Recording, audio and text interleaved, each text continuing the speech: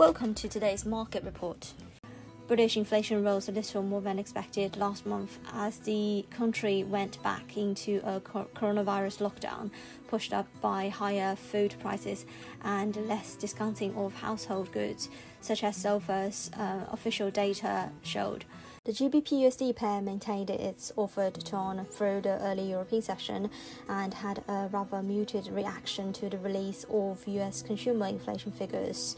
The pair witnessed some selling during the first half of the trading action on Wednesday and retreated further 34-month tops around mid-139s touched in the previous session.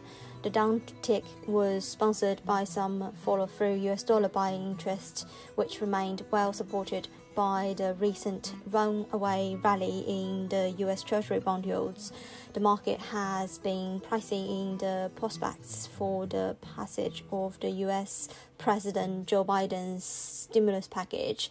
The reflation trade in turn pushed the yield on the benchmark 10-year US Treasury bond to the highest level since February 2020, around 1.3%, and was seen as the key factor that underpinning the greenback demand.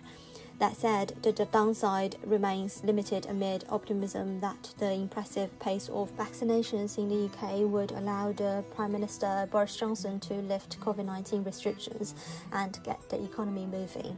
Eurodollar remains under pressure below 121 ahead of the European Open as the US dollar clings to the recent gains amid a rally in the US Treasury yields. The main currency pair traded at 120.92, down 0.10% on the daily basis. The spot witnessed good two-way businesses, initially climbing to three-week tops of 121.70 before tumbling to the lowest levels in 2 days, just under 121 level. According to the UOB Group, the upside momentum in Eurodollar now looks deteriorated and could spark a move to the 120.45 level in the next weeks. The GBP-Euro exchange rate has retreated from its push towards the 115 level after the European economic data for the region saw an improvement. GDP was slightly better than expected, but the sentiment figures for Germany and the Eurozone saw large increases. Sterling Euro now trades at 114.45 with a drop of 0.15% on the day. Fourth quarter GDP for the Eurozone saw a slight improvement, with the quarterly number showing a drop of minus 0.6% compared to the 0.70% expected. The year-on-year estimate was also lower than forecast by 0.1% to minus 5% for 2020.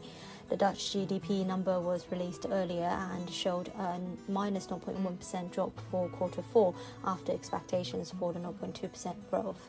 The larger economies are leading the way. However, France's improved unemployment to 8% was enough to support the single currency. The dollar pushed higher in early European trading on Wednesday, following a surge in US bond yields on the prospects of a prompt economic recovery and a possible acceleration in inflation.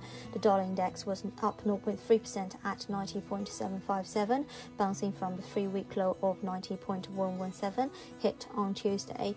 Dollar yen was flat at 106.06 after earlier hitting a 5-month high at 106.22. This is today's market news. Thanks for listening. We'll see you next time.